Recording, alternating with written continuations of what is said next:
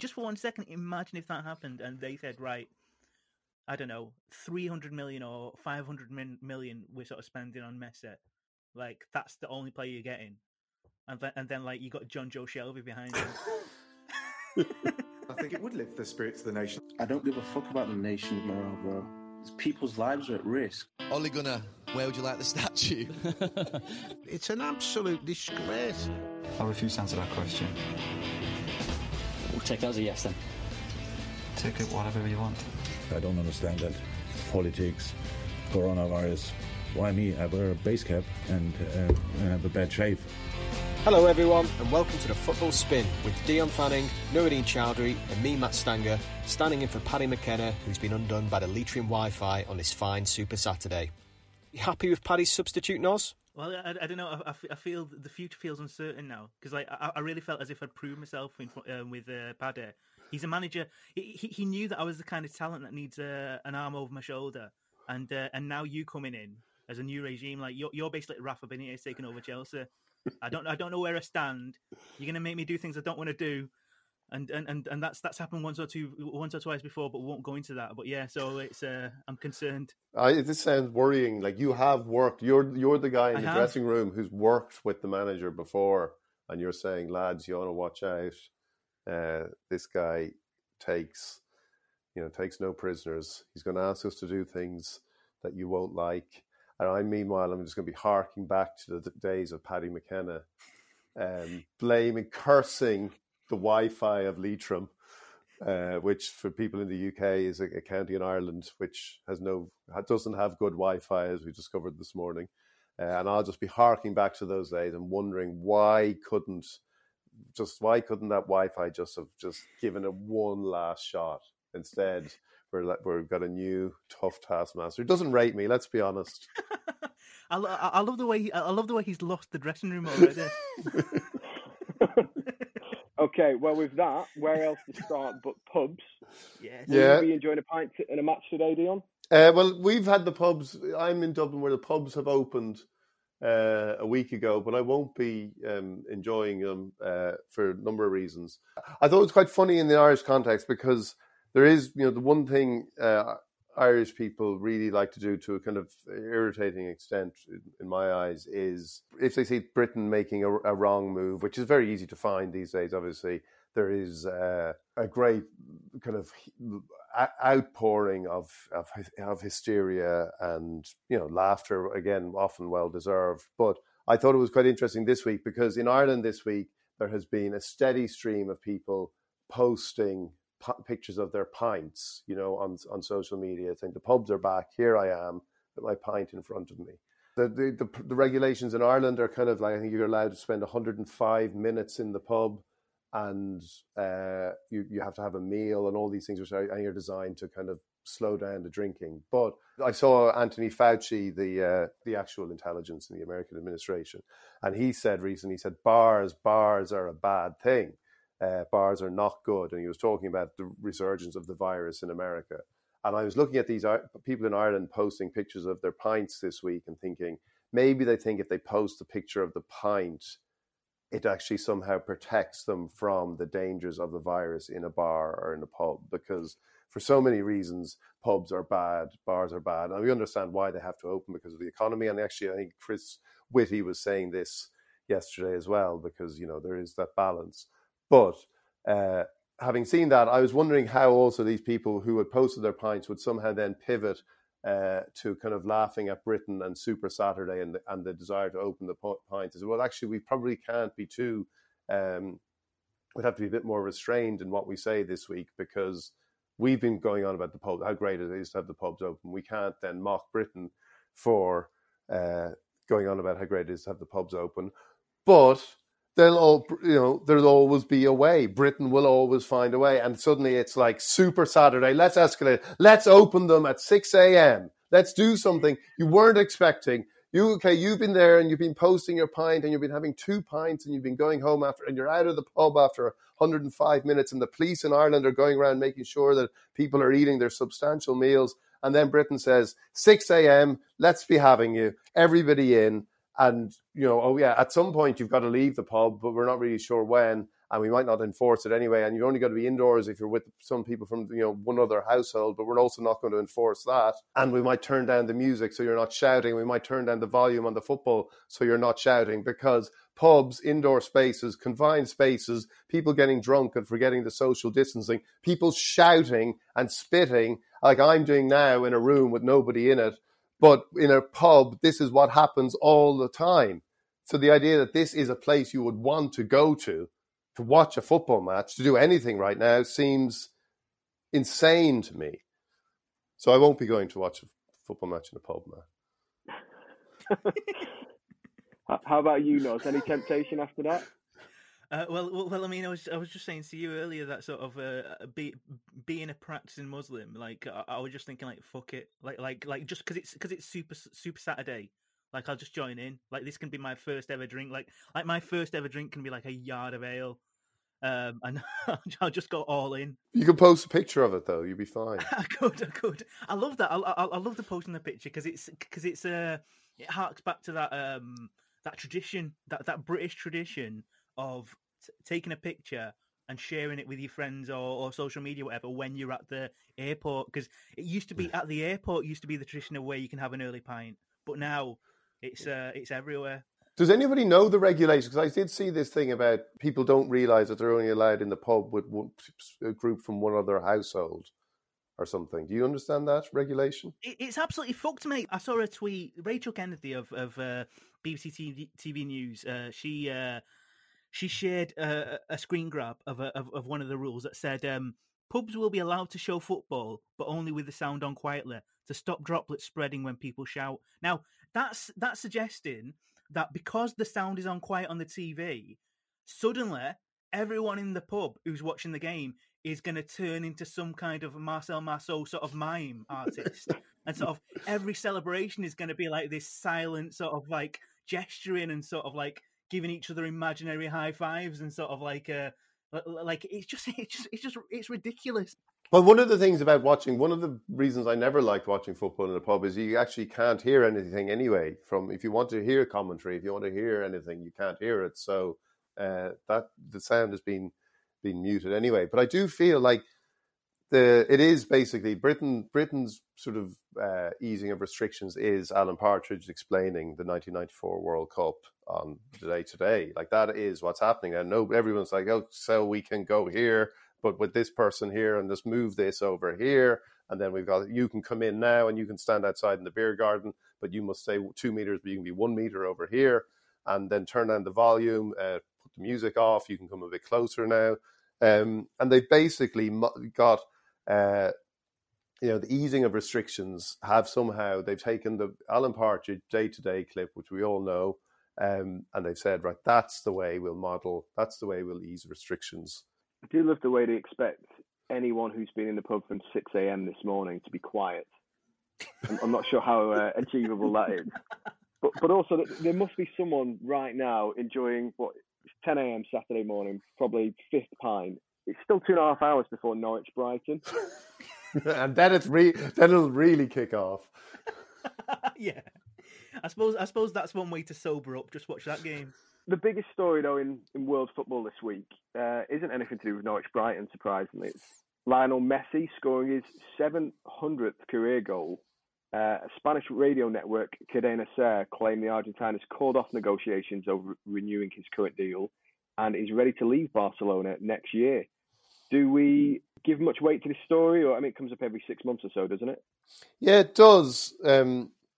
It seems to be, it is that perennial thing. Messi's going to leave, but I do feel there's. I don't think he will ever leave. I'm not sure, but I don't think he will ever leave. Except he might decide that he can get some, even bigger final paycheck somewhere, and maybe follow Xavi. Although Xavi looks like he'll be coming back in the other direction, but there does seem to be. Like this is the thing. As Messi reaches the end of his career, he's more. He is more and more prepared to state what he feels about things. And there is a traditional, and this is always because Messi, I suppose, because of the whole Messi and Ronaldo thing, and we always saw Ronaldo as brash, and egotistical, and Messi as unassuming and like this phenomenal team player, and I think the greatest player who's ever lived, basically. But there is still this kind of resistance, or there's this sort of slight frisson when you read that he is doing this or he is speaking out, because there is this sort of historical expectation that players know their lane and do what they're told and accept what they should accept. And we like Messi. I think there's a kind of, some of the people who like Messi, when they compare him to Ronaldo, liked him because he wasn't brash, he wasn't egotistical, he wasn't doing it for him. He didn't seem to be doing it for himself. But clearly there was always going to be an ego there. There was always going to be a desire to get things done in a way that the greatest player who's ever played the game would want things to be done. And as Barcelona do fewer and fewer things in a way that the greatest player who's ever played the game would want things to be done, I would say it's understandable that he starts voicing his frustrations. It feels a bit like the last days of Rome, doesn't it, Nos, when you look at Barcelona fans on Twitter and social media talking about the club in the past few seasons. I mean, they've slipped 4 points behind Real Madrid at the top of La Liga, but there's big problems there, isn't there? There is. I mean, it's such a. Do you know the whole thing? Like, more than a club. Like, it is more than a club because it's an absolute shit show in every way. Like there's something about there's something about Barcelona who, that was Freudian, by the way. I said Arsenal. Once you said shit show, Arsenal just automatically. It just came out like Tourette's. Like I was automatically ready to talk about Arsenal, but no, it's everything. They are run in a chaotic way. They use the media in a chaotic way. The fans are it's such a weird fandom. As in, like, I know a lot of very sensible Barcelona fans, but they are dismayed by their fellow supporters, especially on social media. In some ways, it's so toxic and confused, and so it's as much a melodrama as it is a club. In spite of all of that, you always got the sense of like it'll still be okay at Barcelona because they've got Messi, and it's always that thing of like, even sort of in the Champions League of like in recent years, anytime any club has been drawn against Barcelona, it's been a case of, okay, they're not what they once were. It could have been worse, so it's good in a way, but they've still got Messi. So it's always that sense of like they can still win. Like, doesn't matter what the rest of the team is like, doesn't matter what the rest of the club is like, they can still win because of Messi. And if he was to leave, you just wonder what would be left. It would just be like a big hot mess, a big expensive juggernaut that'll collapse into itself. It is extraordinary, that thing, because I think Messi is reaching that point that he probably got to with Argentina, where soon it'll be like, the pressure of it is too much for him. And I remember there was that great piece by Jorge Valdano, the former Argentine striker, about Messi during the World Cup last summer, saying, actually, this isn't a guy who's burdened down by what he's got to do for Argentina. He's done more for Argentina than anybody. And, if that's true about Argentina, it's 100 times more true about Barcelona. And, this idea then that he should, like, it's amazing. I find it staggering that it's always framed in terms of, Messi is speaking out, or he's criticized this, or he's unhappy and he's whatever, in that kind of terms. Like, what is Messi supposed to do? Like, talk to his line manager? Observe the due processes, look at a club which, as Nas says, is kind of dysfunctional and a shit show and a total mess in so many ways, and say, well, these structures are here for a reason. There's a president, and there's a general manager, and there's a sporting director, and I better observe my procedures and know my place and speak. I've done so much for this club, but now is not the time to be actually speaking out of turn. Let me send a strongly worded memo to my line manager. You're completely right when you say that. Like, why should he sort of like have to defer to anyone? Because like in a way, like, football treats itself almost like the old, like, Hollywood of like you've got these massive studios who own these stars, and obviously that's changed now. Like it's like the Tom Hanks and the Tom Cruises and and all these great sort of like big name stars that sort of dominate sort of how films are made, and once they're on board, then it gets green light, and they have a big say in what happens. And in a way, why shouldn't the same happen with football? Matt can testify to this. Whatever sort of any opportunity I get to sort of like be a prima donna at Joe, I've done. Like he's walked into the office where I've rearranged the whole office, so I'm sitting on my own little island of about 6 desks. So you're comparing yourself to Messi now, or are you just going to add that you're not Messi? Or you just compared yourself to Messi? Well, I mean, again, like I'm not. I shouldn't have to be the one making that comparison. It's not for me. It's not for you to make that comparison. But no, I just think these days, like why shouldn't footballers use their clout, especially at a club like Barcelona, where like it's also transient. Like you literally have to vote in a new president, so they come and go. So in a way, like Messi is the one sort of constant that there's been there. So why shouldn't he have a bit of clout or a lot of clout? Has there ever been a case of player president before? That would be amazing. That would be great. It also brings up like where he'd go. Like that's an interesting prospect, because there can't be that many clubs. Here's a thought, like especially with like the impending takeover, like Newcastle. Can you just for 1 second imagine if that happened and they said, right, I don't know, 300 million or 500 million we're sort of spending on Messi, like that's the only player you're getting, and then like you got John Joe Shelby behind him.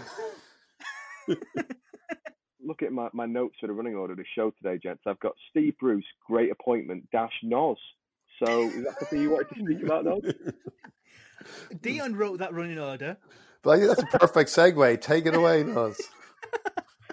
Well, I mean, Steve Bruce, great appointment. Question mark.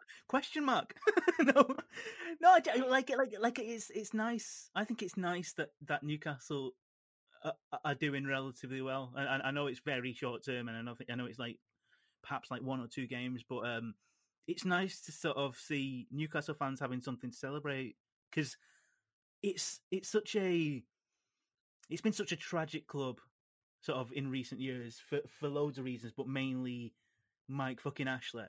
And anything that a club can normally hold on to when they're not doing great on the pitch has been taken away from them.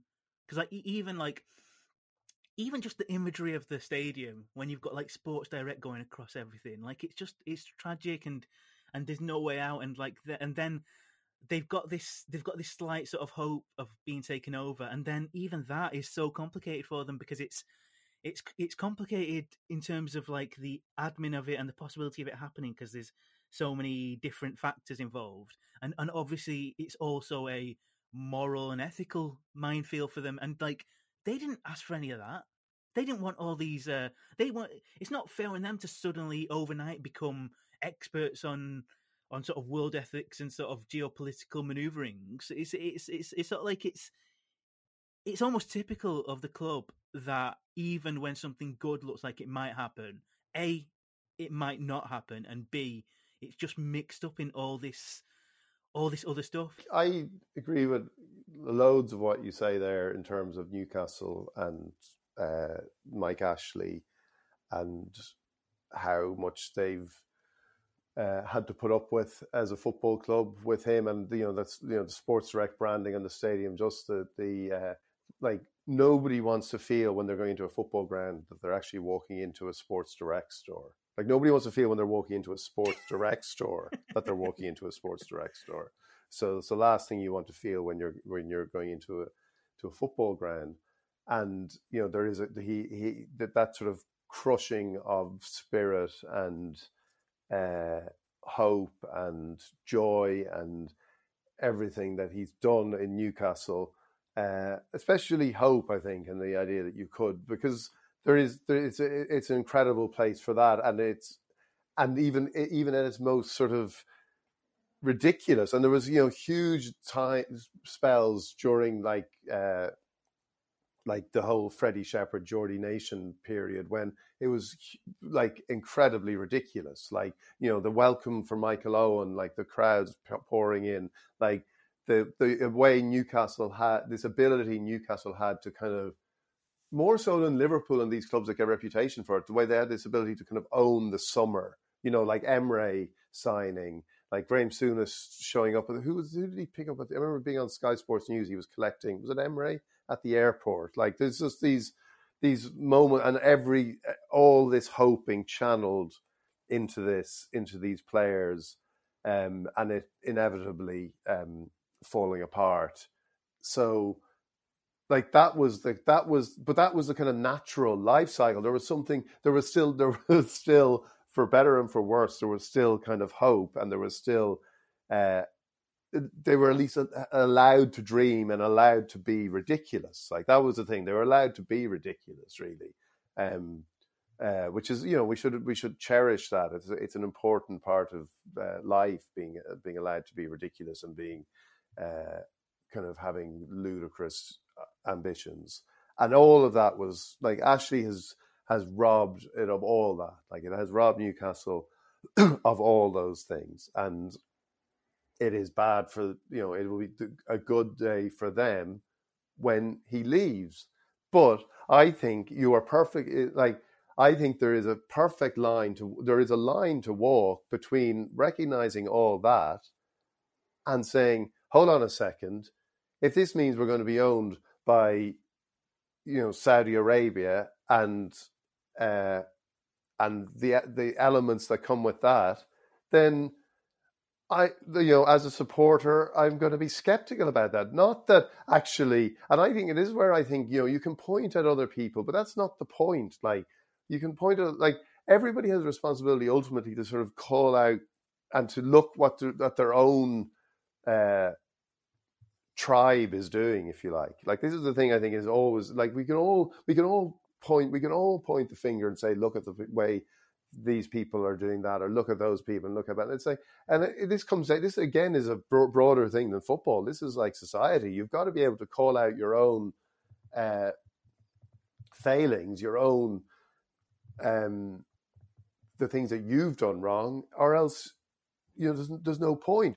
I think that's the thing. I think the nature of football fans, and this has been sort of shown time and time again by clubs who've been taken over by dubious owners, is for some reason football fans in general tend to treat owners and anything involved with them in the same partisan, protective, defensive way that they treat supporting their club. So you have a strange thing of like where a section of City fans will defend their owners in terms of what they've done ethically or morally within their countries, and you get a section where you get sections of Newcastle fans that are doing the same for the Saudis, even though they've not taken over yet.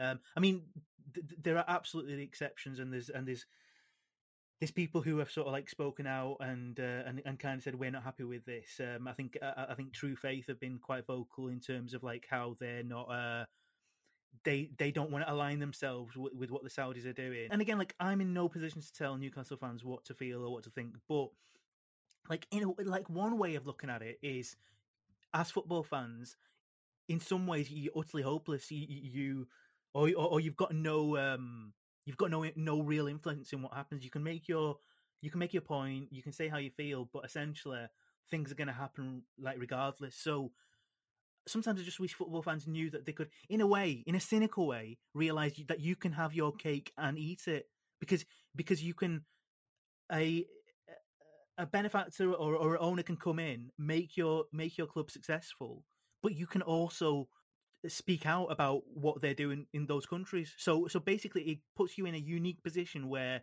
people are interested in, because previous to this, no one would really be particularly interested in what somebody from Newcastle would have to say about human rights abuses or anything going on in Saudi Arabia. But suddenly, because this happens, people are interested in what Newcastle fans have got to say on it, and that gives them a platform to kind of say, we're not happy about it. Like, we will support our club. We are passionate about our club. We're happy with the success on the pitch, but we are not happy with these things that the owners or these particular countries do. So essentially, you can have it both ways. I think that's right. I think the one thing again, telling people what to do, but like the idea that you actually become a vocal defender of the Saudi regime, whether by proxy or whether by saying, what about this over here in terms of look what else they're involved in or whatever. Like that isn't the point. You can be happy that Mike Ashley is leaving. You can be excited at the idea of a club, and it's very hard not to get excited. And this is the problem. Like the reason people are defending the takeover or the people taking over are because they're excited at the potential for their club, and that's completely normal. Like that is completely normal, but there has to be a way of doing that says, well, I'm not going to attack anybody who says, I don't think it's Saudi Arabia or bodies linked to Saudi Arabia should be taking over this club. You kind of say, right, this is stuff we've got to listen, and maybe you can, maybe you're right, and maybe you can have some influence, not in terms of, I don't think you can change. I don't think Saudi Arabia is going to change because of what Newcastle United supporters say or anybody says, but you can actually raise that. So the very nature of the thing that they may be doing, or we see done in other situations where there is sports washing, the very nature of that sports washing becomes harder to exercise. You often hear sort of cliches about how Newcastle's a unique club and how it means more to their supporters. But we've worked with a Newcastle fan. We've shared an office with one, haven't we, Nos, for the past couple of years now. You could say the Iniesta to your Messi. And I think I've really learned how much those supporters actually do care about the club. And it does seem to me that the passion is a lot stronger than it is for other teams. No, you're completely right, Matt. The thing that strikes you whenever you come in contact with Newcastle fans or even on social media is there's so much potential there. The flip side of the whole takeover thing is it makes so much sense to take them over because there's so much potential there, and there's such an energy about the club.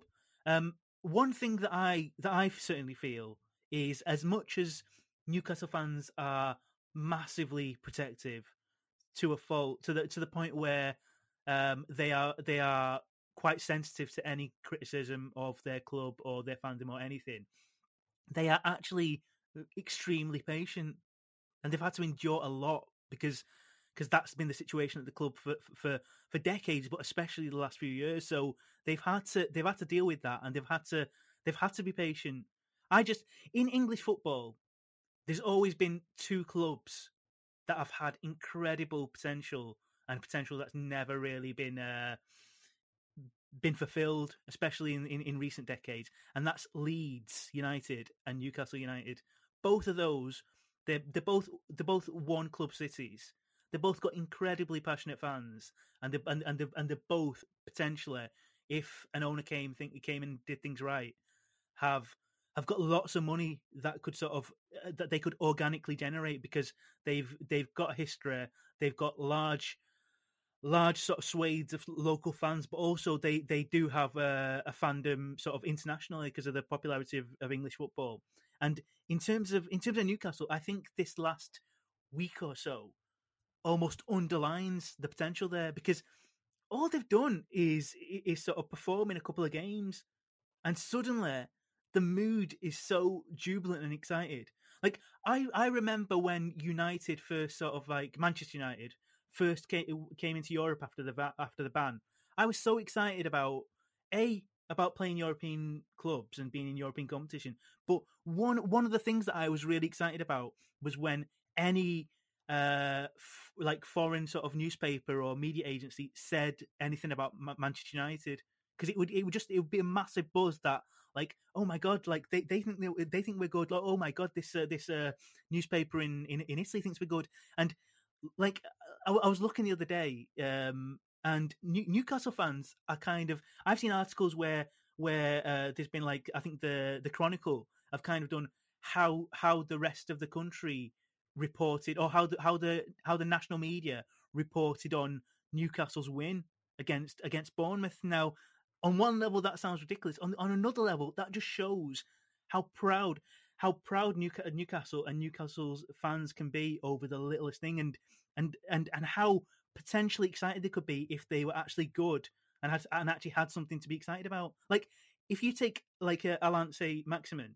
like what, like they absolutely adore him. Like so suddenly he's become a massive superstar there. They've loved him since he came, really, because he's been so great on social media. He's kind of bought into the city, bought into the fandom, bought into the rivalry with Sunderland.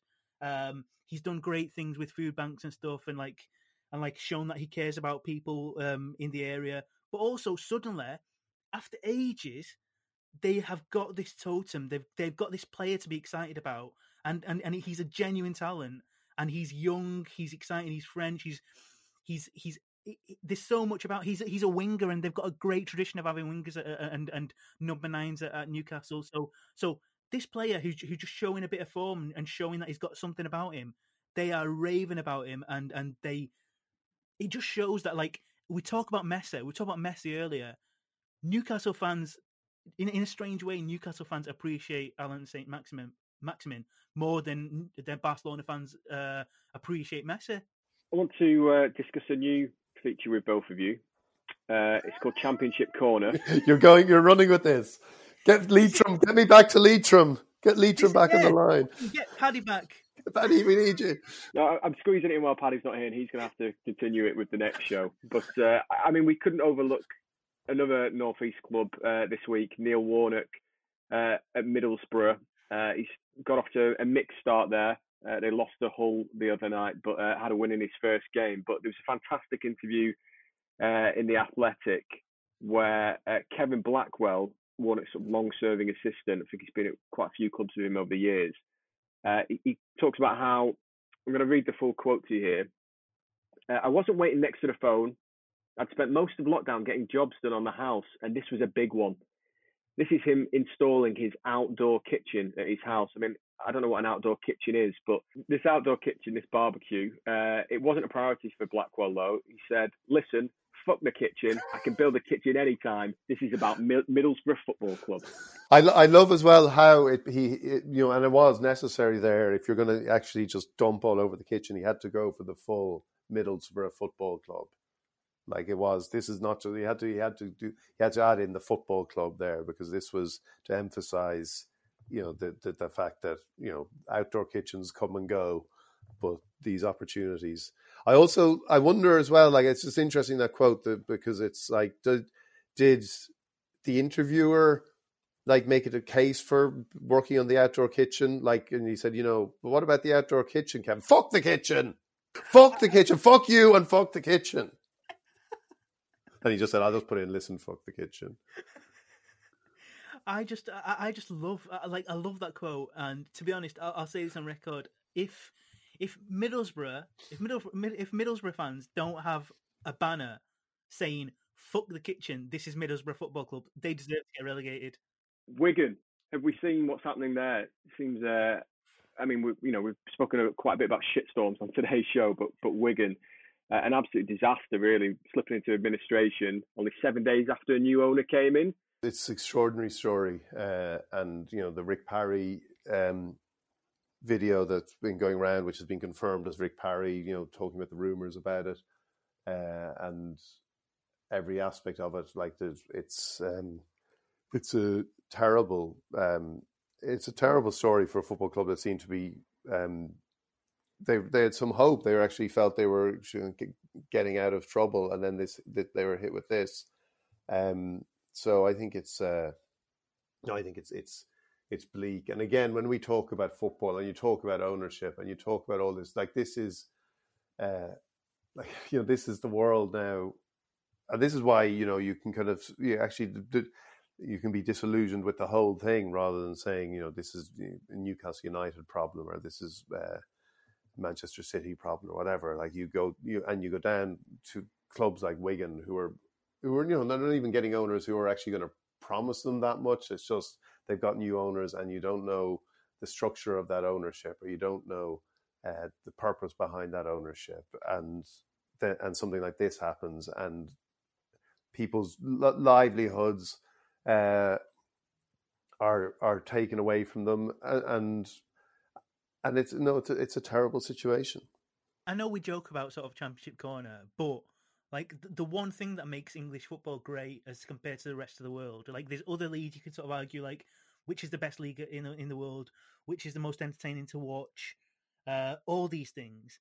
But the one thing that sets, I think, English football apart and British football apart is depth. It's the fact that there's such depth of teams. There's over 90 teams that are supported well. Like you can go to Italy and France and Spain and other places, and sometimes the clubs in the top leagues struggle to sell out and really have a problem with the number of fans that are in these big cavernous stadiums. But in English football, it's always been the thing that all these smaller clubs in like the third or fourth tier, like they had really impressive attendances because they meant so much to those areas. And as soon as you take that away, what's inevitably going to happen is kids growing up in those areas are going to automatically become satellites to these bigger clubs that are in these nearby cities. And then what are you left with? You're just left with these massive franchises that have got no sense of locality because it's all sense of regional sort of rivalry, all sense of regional pride is taken away because a big chunk of what was underpinning that is removed. And that's why everyone should pay attention to what's happening at Wigan and care about what's happening to Wigan and be angry about what's happening to Wigan, because it's going to be your club next. That was very eloquently put, but I'm just still reeling from the fact that you said we were joking about Championship Corner. Play the jingle, Matt. Play the jingle. We should end on a positive note for Wigan fans and all football fans. And I can't think of any better way to do that than to just play this Dutch commentator screaming Dennis Bergkamp on the anniversary of his goal against Argentina at the 98 World Cup. Thanks very much to Dion Fanning and Nooruddean Choudry. We've been a Football Spin. You can listen again on Sunday evening and subscribe on all your usual podcast platforms. Dennis Bergkamp neemt de bal aan. Dennis Bergkamp! Dennis Bergkamp! Dennis Bergkamp! Dennis Bergkamp! Dennis Bergkamp! Oh! Frank de Boer speelt de bal aan Dennis Bergkamp. Die neemt de bal feilloos aan en die schiet de bal erin.